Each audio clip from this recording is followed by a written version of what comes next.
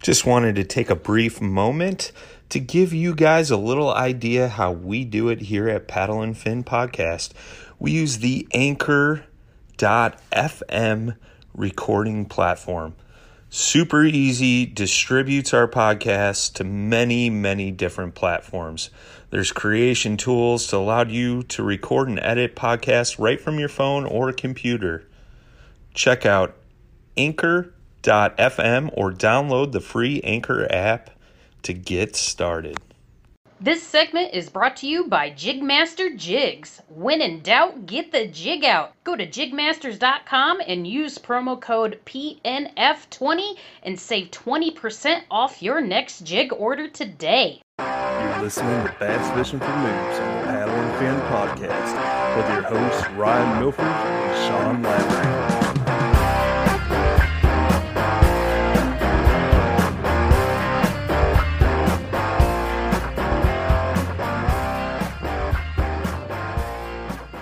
Back to Bass Fishing for Noobs on the Paddle and Fin Podcast. I'm Ryan Milford. We got Sean Lavery in here. Hey guys. And we also have Mr. Jimmy Skinner in here. What's up? Once again, he was on here not too long ago. You know, we got the three coolest and best looking hosts of Paddle and Fin here on this episode tonight. I think so.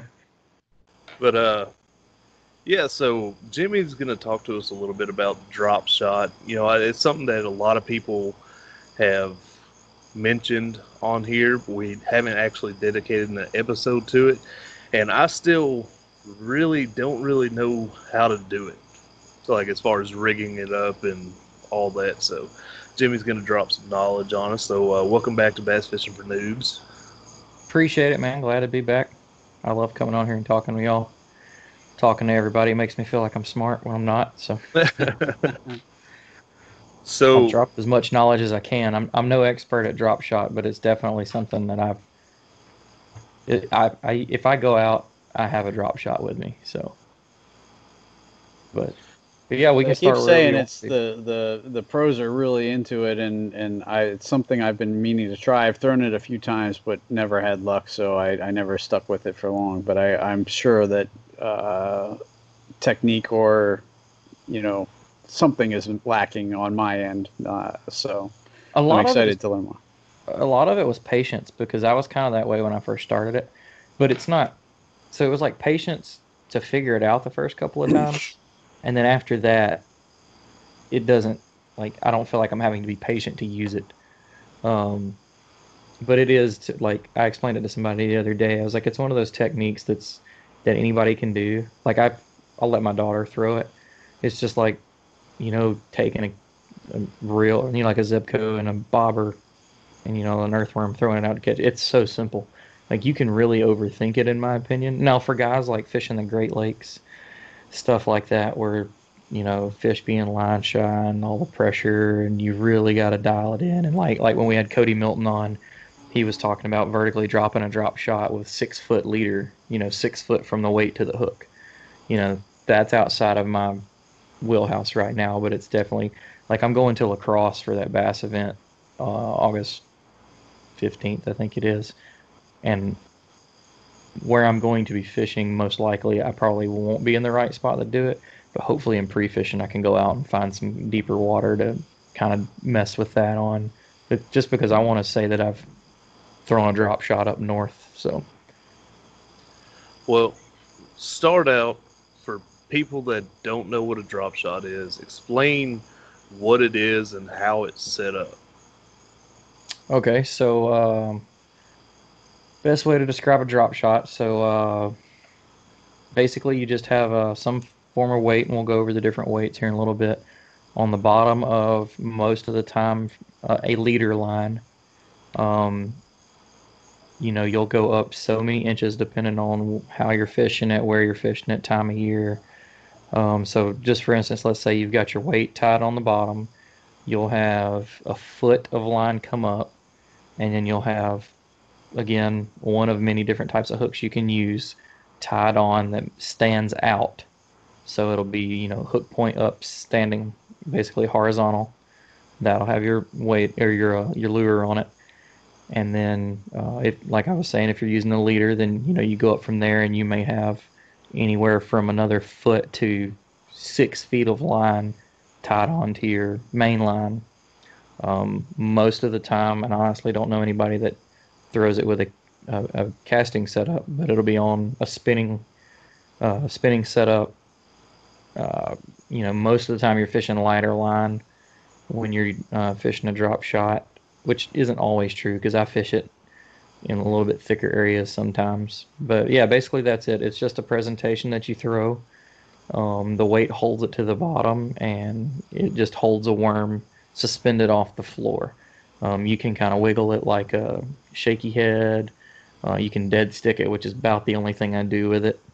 But it's a really good way to get fish in high pressured areas and So, ultra clear areas. so are you always using a worm with that, or are you ever using any other type of soft plastic on there? Um, for me, most of the time I'm throwing something. And for people watching on YouTube, um, this is a 4.5 inch robo worm. It's basically like, imagine like a trick worm, like from Zoom. It's basically all it is. The robo worms have a flatter bottom. This is a morning dawn with a chartreuse tail. That just seems to be a good go-to color for me. But you can throw different places, different, like I'm really hoping to try this for smallmouth, but this is the Kitech Easy Shiner. That's a little 3 inch paddle tail. So you can do the minnow style baits. Then there's like fatter headed worms like the Zoom Z Drop. Uh, the KVD Dream Shots are really good. It's kind of an in between of a shad and a worm, and it's got a very flat bottom, so it works really well. But most of the time, if I'm throwing it, I'm throwing some form of robo worm. You nose hook them? Yes. So if I'm fishing, we'll go with a scenario. So I like using it in marinas and around rocks and stuff like that, a little deeper.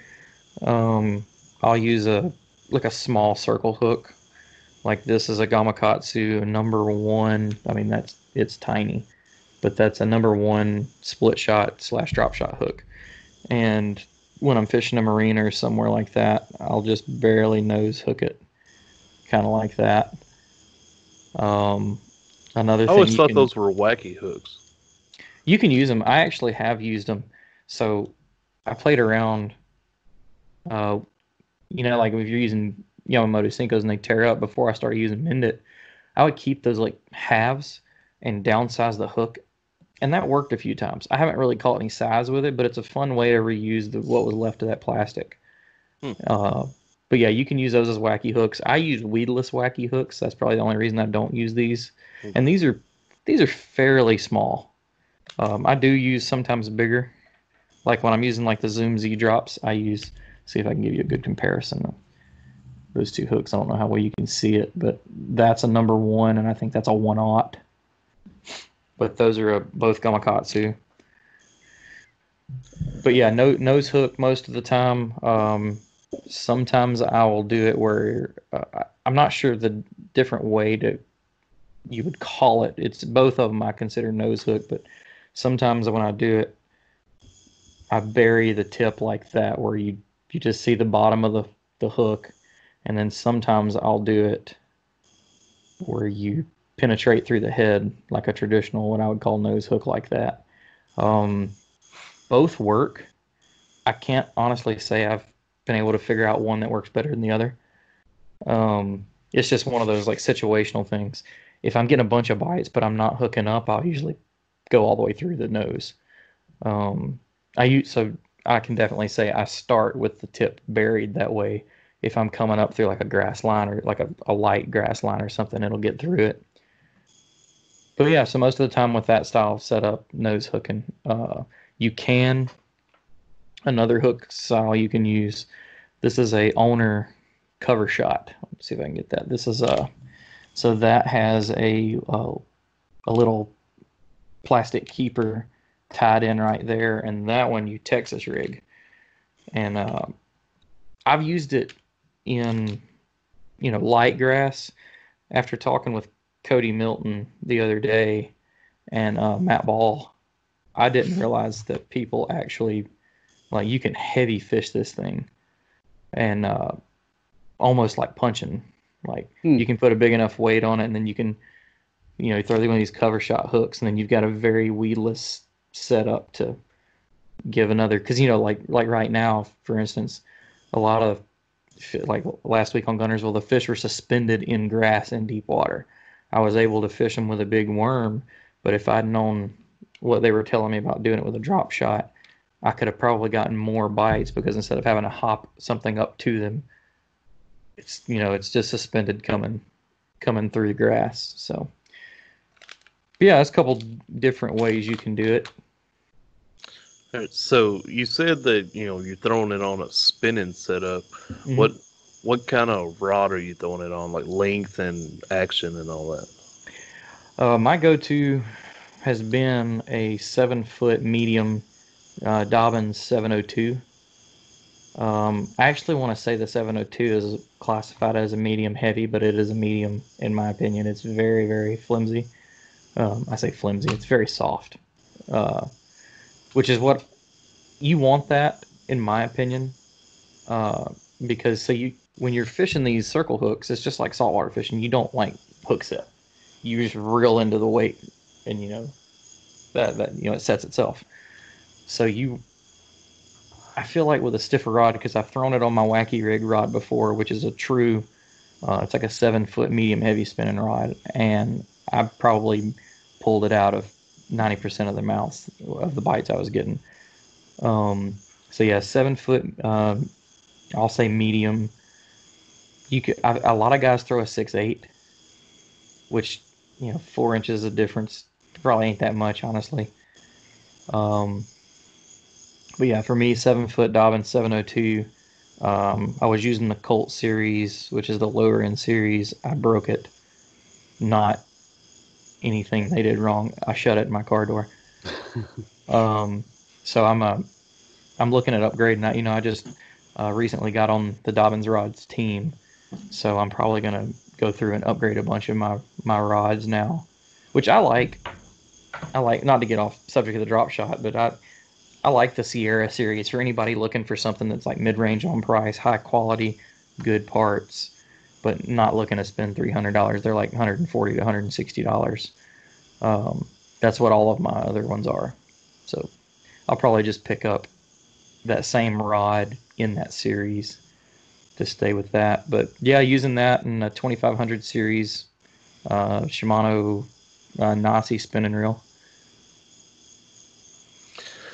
All right, so you said the line from your rod comes down, you tie it on your hook, and then you also tie on a leader line on that hook, and then it goes down to a sinker. So close. Or a weight. So it would be, like for instance, if I'm fishing an area with more grass, it'll be 20-pound braid, high vis yellow, because drop shot's kind of like a Ned rig. Sometimes you don't feel the bite, you're just watching the line movement. So 20-pound high vis yellow braid, and then I tie on to a 12-pound Sunline FC Sniper leader.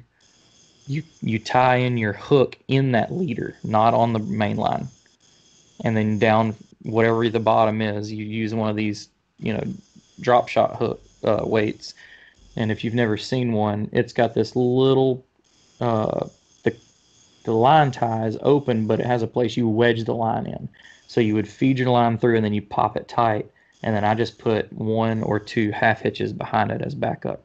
And what's great about doing that is, like, if you don't put the half hitches in it and you're just using lead weights, if you get it hung up on something, you can just pop it loose, lose the weight, and then you can go. I mean, nobody wants to, leave the weight laying on the bottom, but, it's cost friendly at that point. And you don't lose the time, because I won't lie, braid the leader, tying leader knots and stuff takes up time.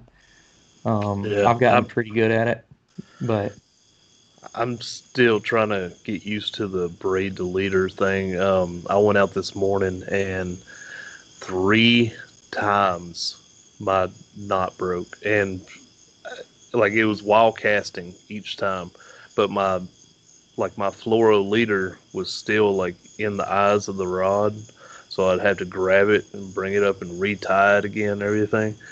And I've got it set up where I don't feel the knot going through the eyes or anything like that, but for some reason If it's just catching right there at the end, it's are you now something I've learned. I will not use micro guides if I'm fishing braid to leader. Period. maybe that's my issue because I do have micro guides. Eating better is easy with Factor's delicious, ready-to-eat meals. Every fresh, never-frozen meal is chef-crafted, dietitian-approved, and ready to go in just 2 minutes, including Calorie Smart, Protein Plus, which is the one I like, and Keto. Get started today and get after your goals. Discover a wide variety of easy options for the entire day, like breakfast, midday bites, and more. No prep, no mess meals. Factor meals are ready to heat and eat, so there's no prepping, cooking, or cleanup needed. Sign up and save. We've done the math. Factor is less expensive than takeout, and every meal is dietitian approved to be nutritious and delicious. Head to factormeals.com/waypointpod50 and use the code waypointpod50 to get 50% off. That's waypointpod50 at factormeals.com/waypointpod50 to get 50% off. I've noticed that unless I can't try a double uni knot on micro guides, or it does that every time. If I have to tie an FG or something small. I've seen. I was using an Alberto. Okay. See, that's the knot that I use. And I've gotten pretty good. So I went through a long, trial and error with that. I started with blood knots, and I liked the blood knot, and I need to go back and try. That's a saltwater knot for most people. I need to go back and try it again for what I had found out. So when I first started doing Alberto knots, I was going from 20-pound braid to, no, I'm sorry, it wasn't even on a spinning reel. I was going from 50-pound braid to a 12-pound leader. And it worked for a while, and then it would come apart. I'd set the hook, it'd pop loose, and maybe I'd get lucky and get a hold of the line, and I'd look, and you could see where the knot had either come undone or the knot had broke. Talked to a guy at a tackle shop, and he was like, you need to get the diameters closer together. So I stepped up. When I'm using 50-pound braid, I started using like an 18-pound leader, and I haven't had one let go on me yet. I've had to break a couple of them because I've been so fouled up. See, I'm using 15-pound braid that is supposed to have the diameter of I think it's 4-pound line, and then 15-pound 12-pound fluorocarbon. So they're both smaller line. So something that another thing I've had to really mess with the Alberto knot is some braids and some fluoros, or in the instance, I was trying out that stuff that Brian uses, the FluoroClear? Yeah. The P-line? Yeah. Yeah. I was trying that out. And no matter what I did, it would slip. I could almost make it slip when I would cinch it. I started having to do way more wraps because I found a video of a guy doing it in saltwater, and he was talking about this braid isn't as coarse and this line is very slick, like his leader line. So instead of doing 7, he would do 15 one way and then 15 back the other. So you saying that makes me think that might have been my issue, because I never saw neither side of the line still had a knot on it. So I'm wondering if it came. I know that braid does have a a waxy coating on it. Yeah. And so that might have been the issue there. But I wrap it 8 to 10 times each way. So And maybe I need to wrap it a little more. You have to make sure on the Alberto knot and stuff I've noticed. So when you make your loop and you start your Alberto knot, I always come in from the bottom and then start my wrap. You have to make sure when you finish, you go out. Back through the same way. Right. I've messed up before, and it flipped over in my hand and came through 3 casts. It broke. And I know that I did that, and I was like, well, it'll still work. Cinched it down, it broke, and I was like, okay. And I've done that a few times since then just to see if it's consistent. It hasn't always broke that quick, but it usually ends up letting go.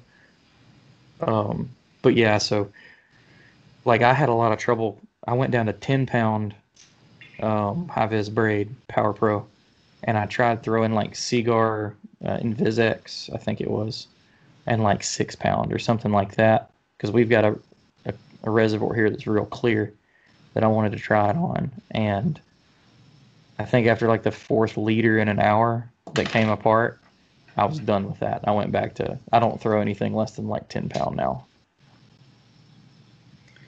I know one thing you were talking about when I first learned to tie drop shots. I was making my leader by just letting the tag end the length of the leader, or of the from the hook to the weight. It was just I would just make my tag end really long, run it back through the eye to make it stand out, and then that's how I got my length below the hook, if you will. Yeah. Is that how you do it generally? So I don't even, I should have researched it before I got on. I don't even know what the knot is that I tie the hook with. But what I do, so I always start, my minimum, the total length of leader will be like 4 feet, 4 to 5 feet. And that just gives me a lot. Even if I end up cutting off 2 feet of that, it gives me a lot to get my knots tied, get my hook where I want it, and then dial it in. So I'll tie my Alberto knot, then I take my hook, and if my tag end's coming down, hook tip up, I slide the hook up through it, and I go up, wherever I want to tie it. You take the line and you fold it over into a circle, and the hook will be sitting on top, and you'll have a circle in the line. You wrap the hook through that top part of that circle 10 times and pull tight, and it puts like these little bands of a knot on both sides of it, and it holds it perfectly straight out. And I've never done it, but the guy that taught me knows how to do it. You can back that knot off, and you can adjust the hook up and down if you need, like on the fly, if you do it right. Okay. I've never tried that. But then you have all that. I mean, I usually end up with like 2 feet past that, and you can start playing with your where you put your weight at, and trim off what you don't need. I'm not the best person to give you the best information on like leader length at certain times of year. I know when it's cold, an old man told me and a buddy that like whatever worm I'm using, like if I'm using this 4.5, I put it on the hook, I lay it down, and wherever that stops, I put the weight right below it. So Okay. the leader, the hook's never, because like cold water, they're on the bottom. Not always, of course. You can argue all that, but in theory, summertime, like if you do anything with your graph, you'll notice, fish are suspended at different levels, and that's when you adjust that. And you can do like your graph homework. Like if you find a school of fish and you're like, okay, they're 5 feet off the bottom, so I want my hook 5 foot above the weight. And you don't have to have it exact, but. So are you carrying like a spool of line out there with you that to be able to tie on the leaders as you go? I am. And not just because of the drop shot. Everything I fish, and like we kind of talked about it last time. Almost every presentation I fish, I'm fishing braid to leader anyway. I like the sensitivity that braid brings. I cannot stand throwing straight fluoro. It's I just don't like it. But it gets line memory real bad. It's expensive, and you burn through a lot of money. I mean, look at the pros. Like a lot of those guys re-spool every day they practice, every day they tournament fish. Some of these guys will swap it during the tournament. Like I ain't about that. That's just too much money and too much time. Yeah. So I always am running, 65-pound braid on top water, 50-pound braid on basically everything else. Spinning reel, 10 and 20. So I usually keep 18-pound fluoro with me, 12-pound, and I've been keeping 8, but I haven't really been using it. Just because I have not been having luck with a light line. I don't know if I need to change my knot or change where I'm fishing. It's just not been working out. It's something I'm still got to work on. Well, I was gonna say earlier when you said that you throw it on like 12-pound fluoro, I was like, that seems awful heavy. Like for me, like a spinning combo, I don't put anything heavier than 10 pound on it. And I was wondering like if that was like just a preference for you or like what most people would usually throw it on. I mean, like if you think about like pros and stuff throwing drop shots, most of those guys are, going to like St. Clair and Erie and places like that, and they're throwing 6 pound, 4 pound. They're because the fish, it's clear water. The fish are super pressured, so that's all that matters. Something a lot of people don't seem to take into account now. So like if I tell you I'm using 20 pound fluoro, like if you'd told me you were using 20 pound 15 years ago, like mono, that's giant line in my opinion. Well, like my 12 has, you know, I'm trying to think of the diameter. It's hard to compare because now the diameter is so much different, but it's Well, in it's the kind of the same concept I was talking about with that braid that I use, where it's 15 pound and it's supposed to have the diameter of like 4 pound exactly. line. Yeah, that's what I was getting at. So like I've done tests with it. Like when you drop that in clear water, if you drop that 12-pound leader in there, it disappears. That FC Sniper, it's gone. But do you And feel like that may take away from some of the sensitivity with it being heavier? no, because of the braid. Like I can, and so something here we can touch on. I don't. A lot of guys fish tungsten drop shot weights, and I have some for certain situations. I don't need them. Um, some people would disagree with this. Something I do if I'm losing feeling in the bottom, fishing deeper, I just tie on a heavier drop shot weight. I'll go up 3/8, half, stuff like that. Um, because then the way you fish a drop shot, it has the tendency to get caught up in rocks and stuff like that. These weights will find a crevice, they'll lock in, and they're gone. When you're fishing tungsten, you're going to blow through tungsten. Just like I was saying with the knot, how you can tie the knot where you can pop this loose kind of quick so that you don't have to retie your leader. Well, that's going to turn into lots of dollars of tungsten stuck to the bottom of the river. Um, so, like, as far as sensitivity goes, no, I don't think so. Um, I can usually, and I think it's more the braid than anything, but I can usually feel, and like, unless you're throwing it like on a sandy or muddy bottom, I usually feel everything that's going. And then at the same time, I usually am fishing it the way some people do in Ned Rig, where I'm watching the line more than I'm worried about what I'm feeling. Like, I really, so when I cast out, I'm going for feeling when I first get it going. If I'm throwing it at like a pile of rocks or something like that. Once I get it to there, I just watch the line. And like I was saying in the beginning, like dead stick and usually what I'm doing, I put the rod at like 9 o'clock, and I just sit there, just hold it. And then every now and then, like I'll just start giving it like some of my casts will last 5 minutes or more. I bomb it out there and just wait and just ease and work it all the way back to the boat. I've had them bite right under the boat multiple times.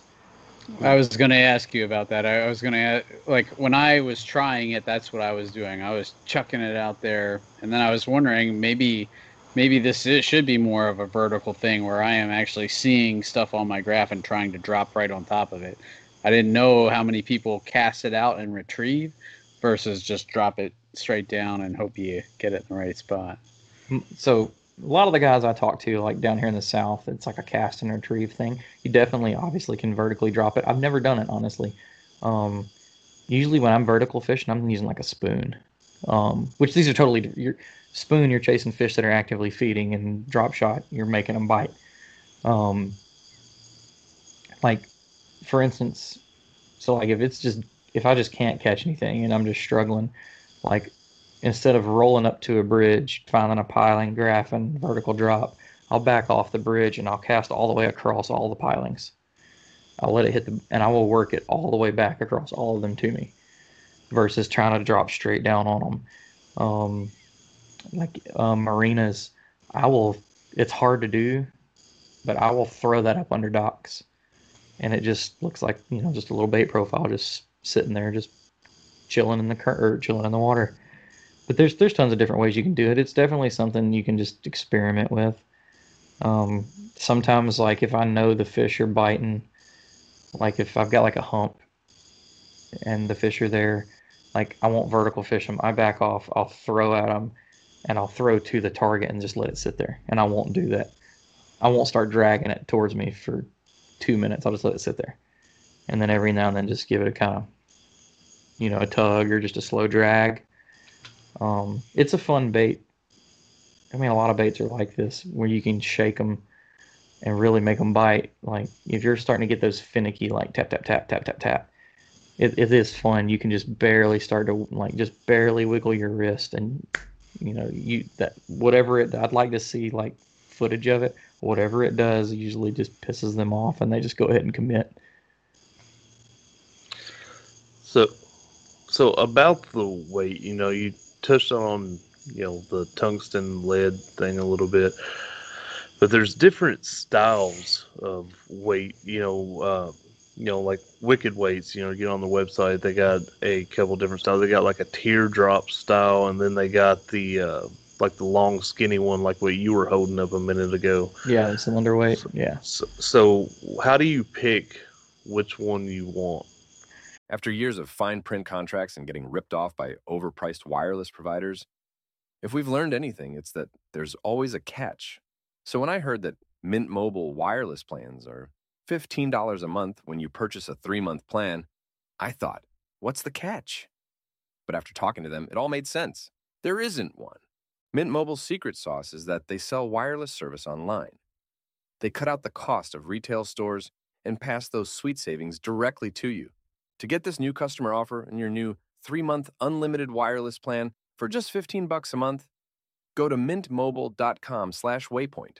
That's mintmobile.com/waypoint. Cut your wireless bill to $15 a month at mintmobile.com/waypoint.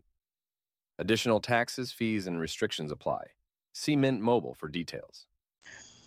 Well, about the only time I use one of these cylinder style weights is like grassier areas or like finer rock, like gravel. What about pea gravel? Right, because I've thrown them like around like riprap, and I usually don't get these back. But they snag in everything when you're doing something like they find a crevice. I'm not big on the teardrop style. I've used them, and one day I'll love them, and the next day I'll hate them. I usually just go with a lead ball style drop shot weight, and these are just my go-to. I don't feel like I snag these up, and like I was saying, how I'm not afraid to throw a bigger, heavier one to really keep that bottom contact. That having that little bit bigger profile could dodge some of those places it would normally get stuck, or it could get it stuck harder. Because I mean, no matter what you do, you're gonna get a drop shot snagged up in something. The weight snags, the hook tip will grab stuff when you're nose hooking it. Like you're gonna get it stuck. So there's no real way to prevent that. But yeah. So like the ball head will usually go for like the riprap. Trying to think of other places. I always throw this one around like docks and wood. I really only use the cylinder one around like light grassy areas, or if I've ran out of the other. That's about it. Because like if you looked in my tackle box right here right now, I keep like 10 of these, and I probably keep 30 of the balls. Just this is what I'm going to throw for everything I can, and this is my backup or grass. And you can get those in heavyweights too. There's something that I only recently learned about. It's called power shotting. And apparently you can get like 1 ounce drop shot weights and punch drop shots. Like punch drop shots. The tactical bassing guys were talking about it. I know I've heard the term before. Would you switch to casting gear at that point, or? I probably would, just because that 7-footer, I think max can handle like a 1/2 ounce, and I'd end up disintegrating that rod. especially where I'm wanting to use it at. Like we're normally punching 2 ounce tungsten, but it's like a mat like this thick that's just basically like trying to punch through concrete and then it's open underneath. So I'm looking forward to when winter comes back because that's when we go out there because it's in a spring and the water actually stays warm. So all the fish just sit in those mats. So I'm gonna try it this year. Like I'm sure I'll have to probably like I honestly haven't thought this part through yet. I don't know if I would have to try to do it on like light braid but straight braid or heavier leader and keep the fluoro. Hmm. So to be continued. I will let you know. It'll probably come back to I will never try that again. That costs too much. I can only imagine what a 1 ounce and a half tungsten drop shot weight's going to cost. And I've never seen a drop shot lead weight that big before. Not saying they don't make them. I just haven't seen one. Now, your retrieve, you said, is basically just a drag, a slow drag, or are you popping it? Okay, because that was the other thing I was curious about. I kept thinking I could feel the bottom with my weight, but I wasn't sure, okay, if I'm casting out, and I know my weight's on the bottom because I can feel that, but how do I know my hook and my worm isn't on the bottom then too? Like, how do I know I have it raised up enough so that only my weight is on the bottom? So I mean, obviously, so when I throw out, feel the bottom contact, that's when I just pull up kind of high, keep that line. I always keep the line tight. And, the weight's going to stay on the bottom unless you're really pumping it. But even when you pump it, as long as you're not continuously reeling up the slack, it's going to go back to the bottom. So, I mean, all you will be changing is the angle of the hook and the worm. But as long as you keep your rod tip up, it's not just laying down. Okay. Obviously, vertical fishing is where you're going to get the perfect presentation where it's sitting sideways. But I've had a lot of luck doing it the way I do it. And I don't, so like if you're, like when I Texas rig and I'm doing a dragging cast, I cast out and I'll work my way all the way down and then pull up. I don't do that when I drop shot. I probably, the rod is from like 12 o'clock to 9 o'clock. It never really goes past that. I always keep it up.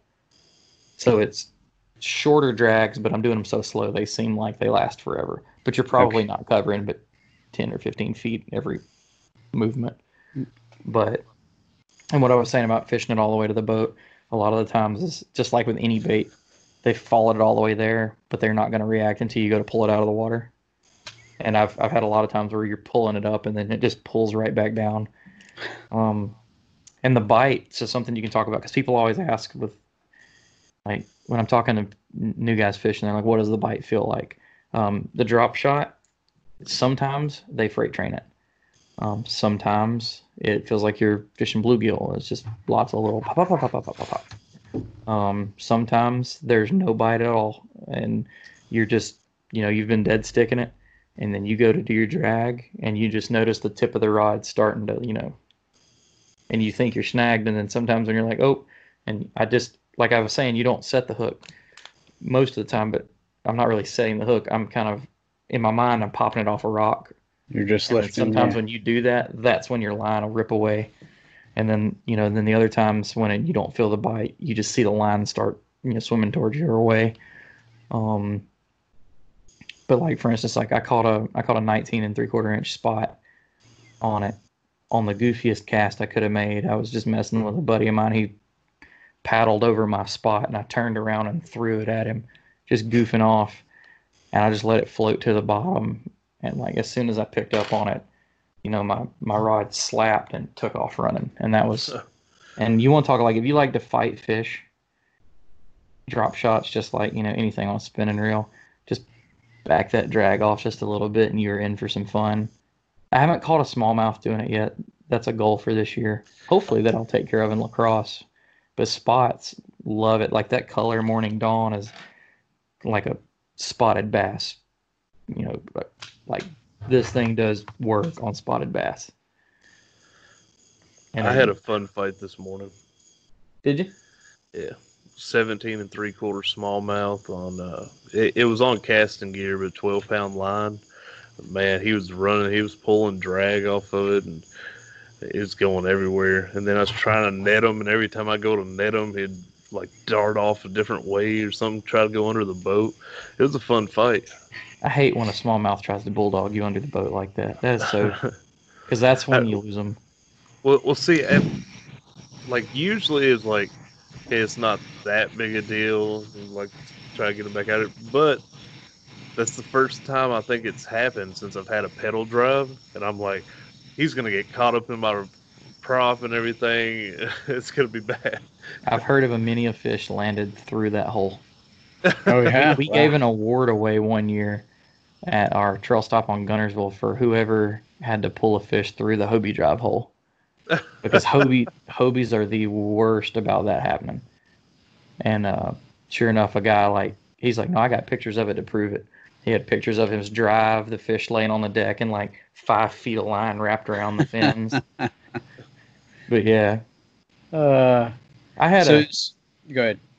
he was talking about, a fun bite. I had one this weekend again, not a drop shot, but I haven't been fishing grassy lakes a lot lately. I haven't been fishing a lot lately. And I went out to Gunnersville for the first time since like March.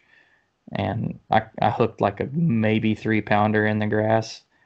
And with the extra grass weight and everything, like it was peeling drag. And I was like, pulling myself to it. And I thought I had a monster. And then I remembered why I don't like Gunnersville all that much. I was like, oh yeah, 3-pound fish, 5 pounds of grass.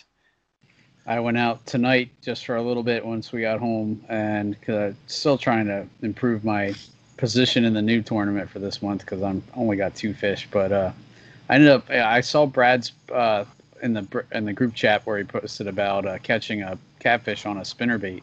Well, I was throwing an inline spinner, just a little 1/4 ounce inline spinner in the river, and sure enough, a catfish nailed it. So I had a good fight with that, and then of course the storms rolled through and I had to bail. But definitely a fun fight. Catfish. Talking about a good fight, catfish. I caught one on an underspin, and it was great. Like pulling you around, everything you can do to get it off the bottom. You can't get it off the bottom. Right. It's kind of the opposite of bass. Bass you want to keep down. Catfish you're trying to keep up. Yeah, but it was great, man. I thought I had like a 9-pound smallmouth in that creek because I've been catching smallmouth when that happened, and I was like, oh yeah. Well, speaking of smallmouth, you said about and I've heard a lot of people on the Susquehanna talk about drop shotting, but that's current. So are you just drifting and letting it hop along the bottom, or how do you fish a drop shot in current? Have you fished a drop shot in current? I have. I don't know if I can say that I've perfected it. What I normally am doing when I'm fishing a drop shot in current is, one, it's a really bad day and I'm struggling. But so like if I'm going with the current, I'll turn the boat sideways and drag train sometimes, or anchor, whatever you got to do. I normally don't slow myself down. I just turn sideways and float. But I will throw back upstream, and you're using a light enough weight that it's just going to keep coming by you. Okay. But anytime I do that and I feel it hang up, I get the rod tip up and I'll let it sit there in the current. And I've caught a bunch of fish that way. But the same with anything in like a good current. Sometimes it'll just be, if the current's kind of heavy and it's just kind of like doing whatever, you catch fish doing that. I'd like to take it somewhere like the Susky or something like that and really give it a try on something like that. Like I've got a lot of stuff like this while I'm up there on the Mississippi River that I'm going to, like there's a solid chance I'm going to do terrible in that tournament because I'm really just out there having fun and trying stuff. Like whole goal, go up there and frog fish on the Mississippi River because everybody says it's so awesome. But I'm ADD, so there's a solid chance like a couple hours into that, I'm like, you know what? No, I'm going to go out to the main channel and vertical drop shot something. I don't know. You could come try it out on Duck River first. Just saying.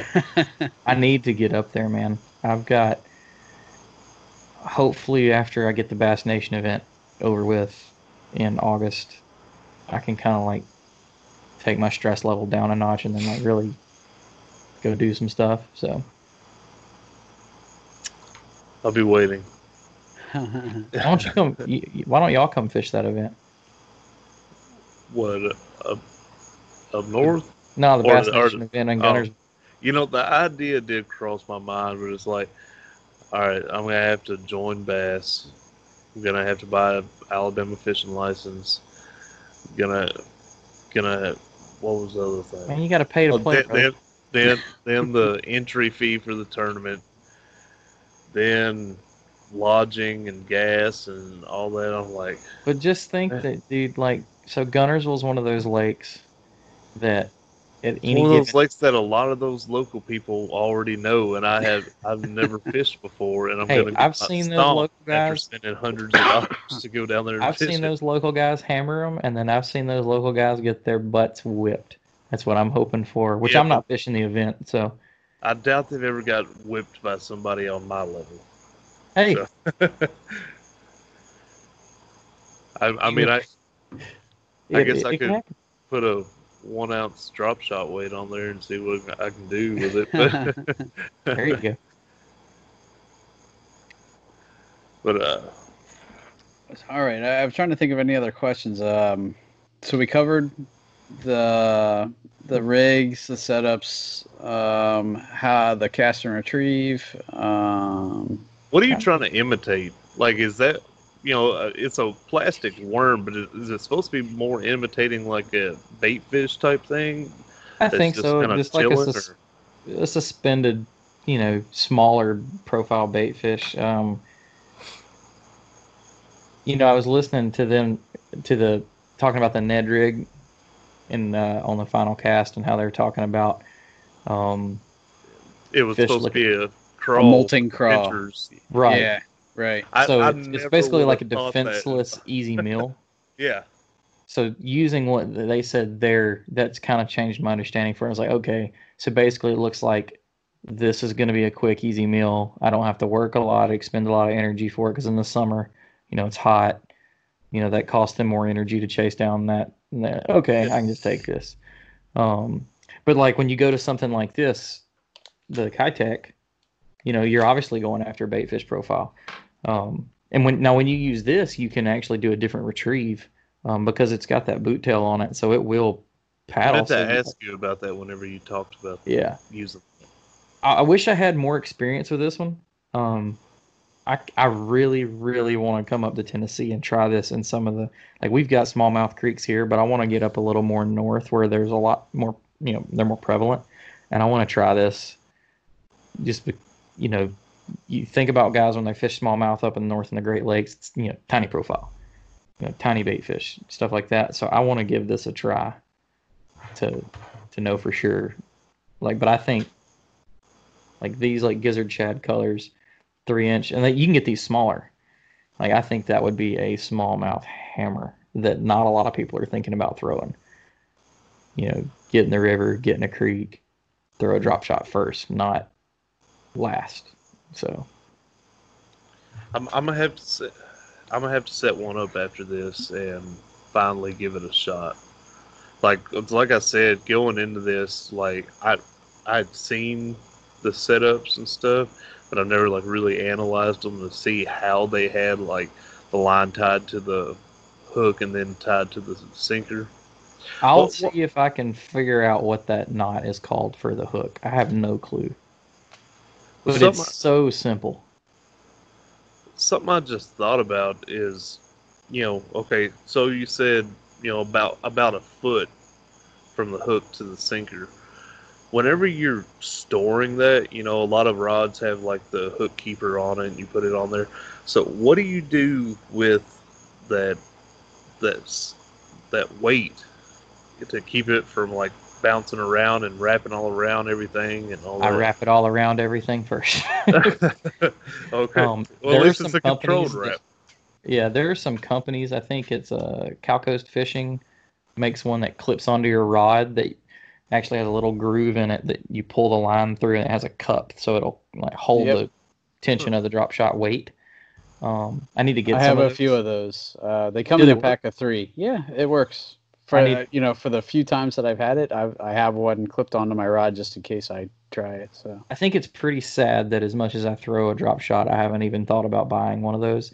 I just, I hook the hook on the bail, and then I Like I literally hold the rod and I helicopter the rod, and then I put the rod sleeve on and go about my day. But it never stays that way. It's always a mess. Like if I go get my drop shot rod out right now, there's probably 4 foot of leader on it, and it's probably going like 9 different directions on the. It looks so bad. So yeah, it can be aggravating, but there are products you can get. I mean, I actually want to say that I think it's Daiwa or Lose makes a reel that's got a seat for the weight. Huh. So That's it's like smart. specifically for drop shotting then? Yeah, I think Skeet Reese has drop shot rods that have like a groove in the reel seat for a weight. But there's stuff out there. I just don't have it because I'm lazy. Me too. So I feel you. If you want to try it, for anybody that wants to try a drop shot and have problems with patience, confidence, all that stuff, find somewhere that you know there's a bunch of fish. Even if you're fishing a pond full of brim, start basic. Small hook, number 1 round hook. 3/16 ball weight. Get it all tied up. I would say like a foot from the weight to the hook. Just throw it out there. Hold your rod up. Sit still. Even if you just drop it off a pier, just look down. There's bluegill. Throw it there. Bluegill love this thing. So you can do that and gain confidence. Or like I was saying, going in a marina, like in the winter when I just want to fish, and it's really cold. The water, whether it's wind, storms, whatever is not cooperating, we'll just go in a marina. I'll just sit in the marina all day and throw the drop shot, and you will catch everything in the marina. Big brim, bluegill, bass, everything. And it just shows you it's a great way to test. Okay, I got more bites when I wiggled it. I got more bites when I literally just sat perfectly still. I got more bites when I popped the tip of the hook through the nose. Cut the bait in half, really small profile. That worked better. Tons of different. I mean, it's just like anything in fishing. Just play with it. So Duck River, I'm probably going to be catching a lot of rock bass. Dude, I love catching rock bass. Like straight legit. They fight like smallmouth for like 5 seconds. Like I've caught. We did a little like one of our tournaments here. There's a side pot for biggest rock bass, and Really? yeah, and I didn't catch the biggest one during the tournament, but like the day before, I caught one that was like 10 or 11 inches, and it was thick, but like, and we always catch them on top water, and they'll hit that 110 or 90 whopper plopper, and they'll just blow out of the water, and they will go crazy, and you think you've caught good river smallmouth, and then it just like it almost acts like it dies, it turns on its side, floats up, and then just you ski it in. But I love. Are you talking about rock bass? It's like a bluegill. Yeah, panfish. Huh. You almost have stronger rock bass than we do. Dude, I mean, it feels like a bass, but it feels like a smaller bass to me. But I've caught quite a bit of them on that Wicked Weights, Wicked Willow with the Kitech on there. But last year I caught one off a jig, and this thing, I didn't know it at the time. I didn't even know what it was at the time. Like I had to like send messages like what kind of fish is this? And I wish I would have measured it, because now looking back, I believe the Tennessee state record is like 11 inches. Yeah, and I think that's around what ours is. And this thing, I don't know if it would have been a new state record, but it would have been close, because I thought it was just like some kind of weird small bass, like some type of spot or something. But like it had to be at least 10. Yeah, I've caught. Like it was a good sized one. I bet you I've caught probably around 10 inches. Like completely honest, the place we fish them, they're just huge, because it's a narrow, fast moving creek. So they just they sit in current all day and hide in little nooks and crannies. And they're just as aggressive as the bass. They're looking for the same. I mean, and they'll bite, like, obviously they're biting 110 whopper ploppers. They're looking for huge profile. I catch them on Texas rigs all the time, but I've caught bluegill on whopper ploppers. Yeah. That's crazy. Like it's as big as the bluegill. I caught one last year the size of like a small dinner plate on a whopper plopper of bluegill. Biggest bluegill I've ever seen in person. Wow. I was so mad that it was not a bass. But now, dude, we'll get you. You really do. You need to load up and come down here and let me take you down that place I'm talking about. Because like, I can get you on smallmouth. Well, we can do that sometime. I just don't know about the bass event. You know, it'd be a lot cheaper just to go down there and fish with Oh you. no, yeah, of course. I mean, the bass event, like we're kind of the in between. It's not your local club level. It's not the national trail. Now, so are you okay? You're kind of like a director over a local trail, right? Or Now our local trail, I'm on the board of directors. I run our throwdown events. is it being ran like the bass event being ran through the club, or is it like completely separate? Completely separate. So Okay. I got appointed president of Bassmaster, or well, president of the Alabama chapter of the Bassmaster Kayak Division, basically. So we were going to hold it in conjunction with all of our local clubs by turning our state championship into a Bass Nation event. Here, our clubs didn't agree to that because they didn't want to pay the extra fees and stuff, and that's fine. So Well, it's also an issue with motors too, ain't it? Because like, don't your right, local trails don't do motors, but you're right. Bass And allows it. Alabama is anti-motor. You know, we So will so is not get with, Tennessee. yeah, which is fine. Alabama and Tennessee are about as grassroots as it gets when it comes to that. It's fine. I'm a believer that the motor doesn't give you an advantage as because I mean, Hobie is a perfect example of that. Not Hobie the kayak, Hobie like the Hobie BOS division. Yeah. They don't allow motors. Those guys catch giant bags. Um, Bassmaster events like I can't remember if it was Cody or Russ. I'm drawing a blank. Paddled, you know, pedaled over, I paddled his way up into yeah, spots, whipped I think everybody's that's butt. Russ. I think it was Russ because I think he was uh, punching all that shallow water.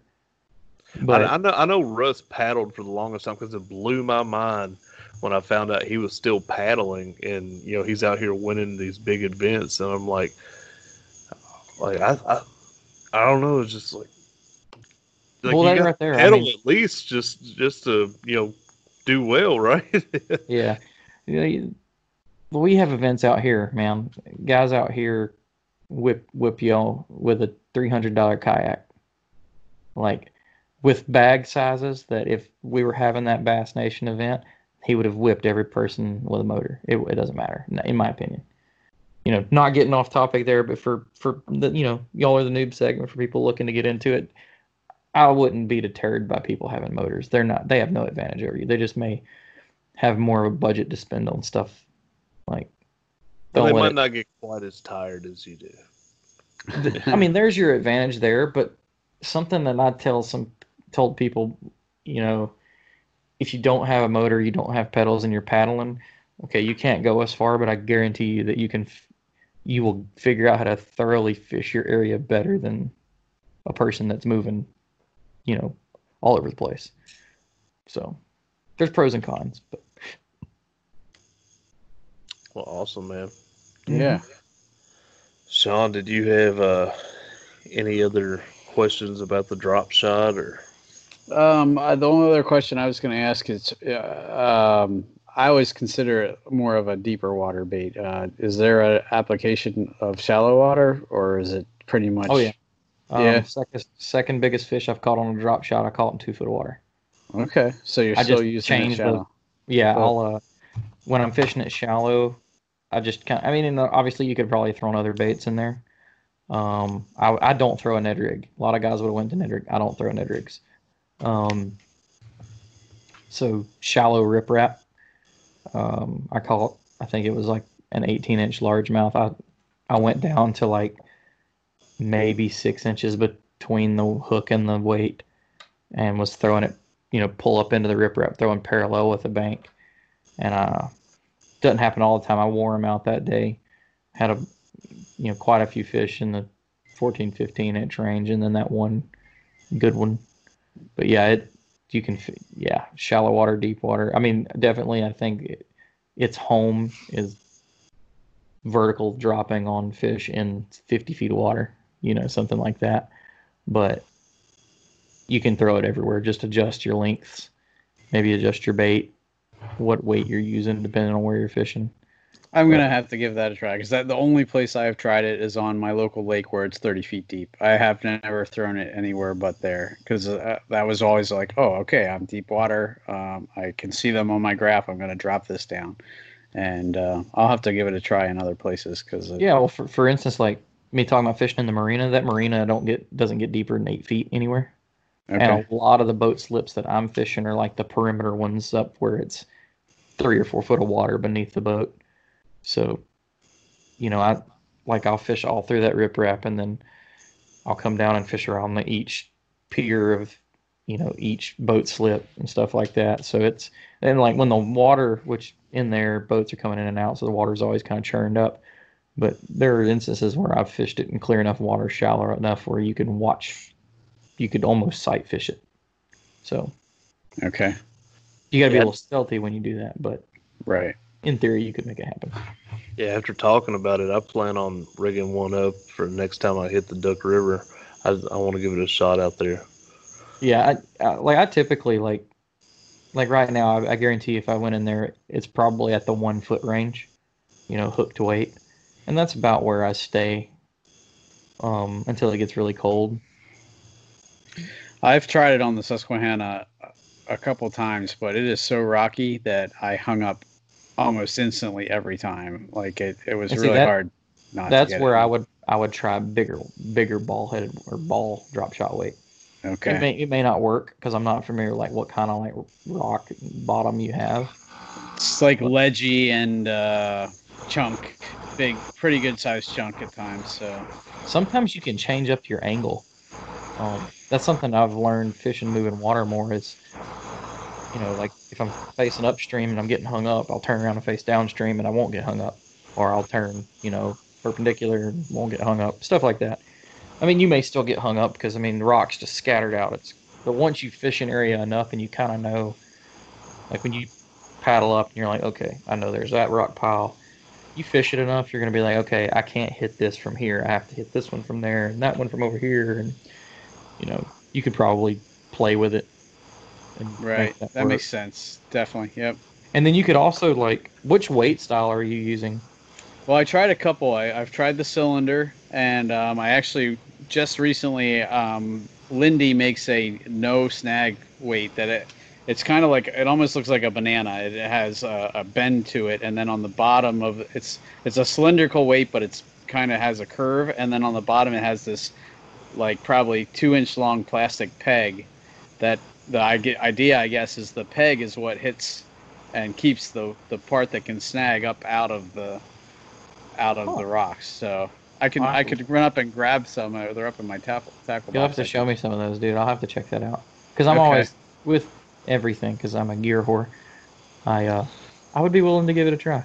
I have a couple different ones too. I found some that have like rattles built into them. It's actually a lead weight with they cast a little plastic tube in it with beads in it. That's cool. I was like, that sounds like it would work, but. So like you're talking about different crazy drop shot stuff.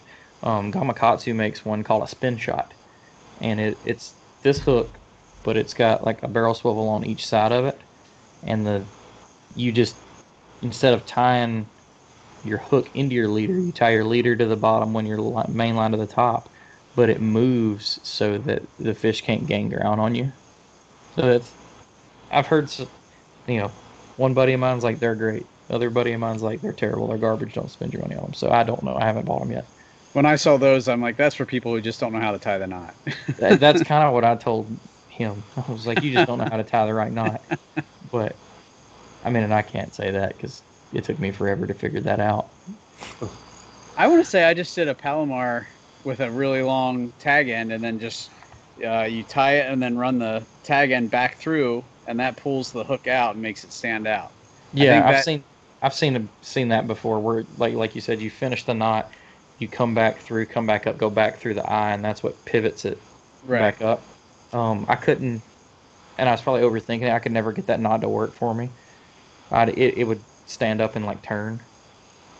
I'm trying to remember what knot I was using before the one I was telling you about where you tie the loop and then wrap the hook around.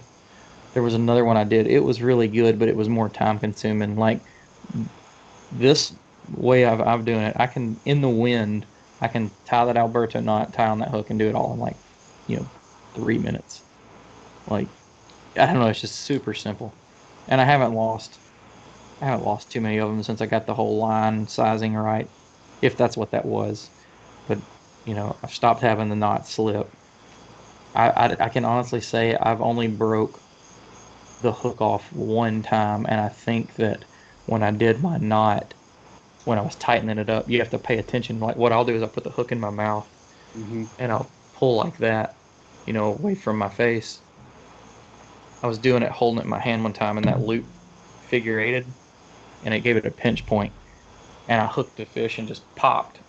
And when it came up, I still had the weight, but the hook was gone, and that's never happened. So I think that's what caused that, because I've never been able to do it again. But yeah. Cool. Yeah. Tons of stuff. I'm not the professional on it. It's something that I've learned probably in the last 2 years. I really love doing it. But I encourage anybody that has any opinions on it, because there's so many ways to do it. And there's so many ways I haven't done or learned how to do it. So, like anything else, Google and YouTube are your friend. Absolutely. And paddle and fin. And paddle and fin.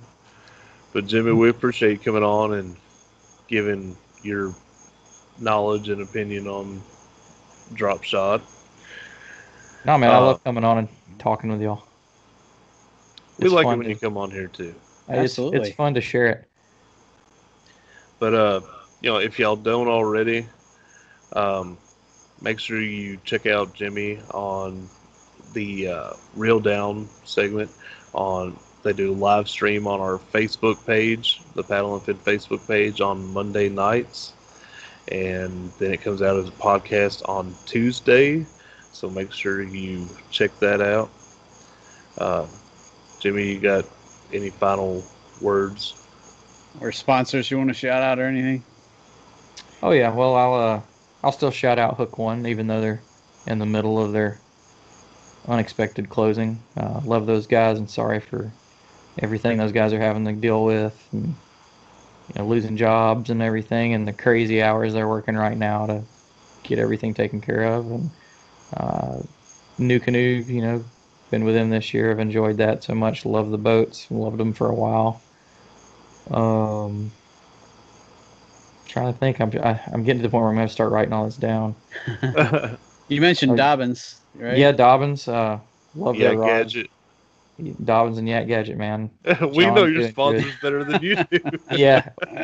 Me and John's like a buddy, so it's weird for me to, like, if I wasn't even sponsored by him, it wouldn't matter, because I would still use his stuff. And I love John. He's a good guy. We talk all the time now too, man. I really like what he's doing, and I do my best to try to hook him up with other dealers anywhere I can. And then, but yeah, Dobbins, that one was kind of unexpected.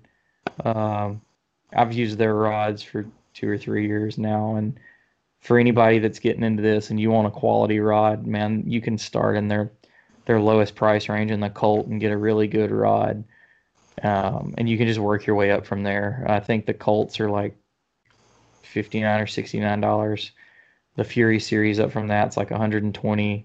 They're the kind of rods that they come and tell you what techniques they're designed for on the rod, and then you can go all the way up to like $400 and $500 rods. And Jimmy almost sold me on one of those Furies. Yeah. If I get you down here fishing with me, I promise to God you'll have one to go back. But you're a good salesman, and you probably would have sold me on it if I wasn't like. Well, they also didn't have the one you were looking for. That's true, but I'm kind of a creature of habit, and the only like quality rods I've ever had was a Ducket rod, and so I liked it, so I kind of stuck with that.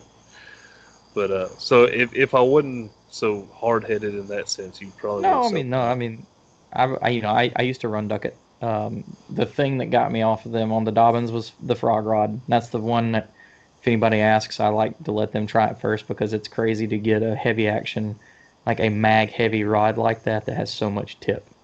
Like, I've never used another rod, but when I'm working a frog, I feel everything.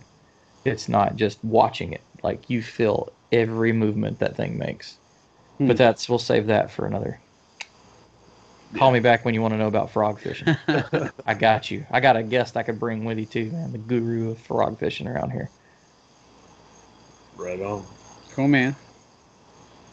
All right. Well, again, everyone, thanks for tuning in and checking us out. This has been the Bass Fishing for Noobs segment on the Paddle and Fin podcast, where we bring you the techniques, the tricks, and the tips to help you rip more lips. Thank you guys, and talk to you later. You've got it dialed in now, buddy.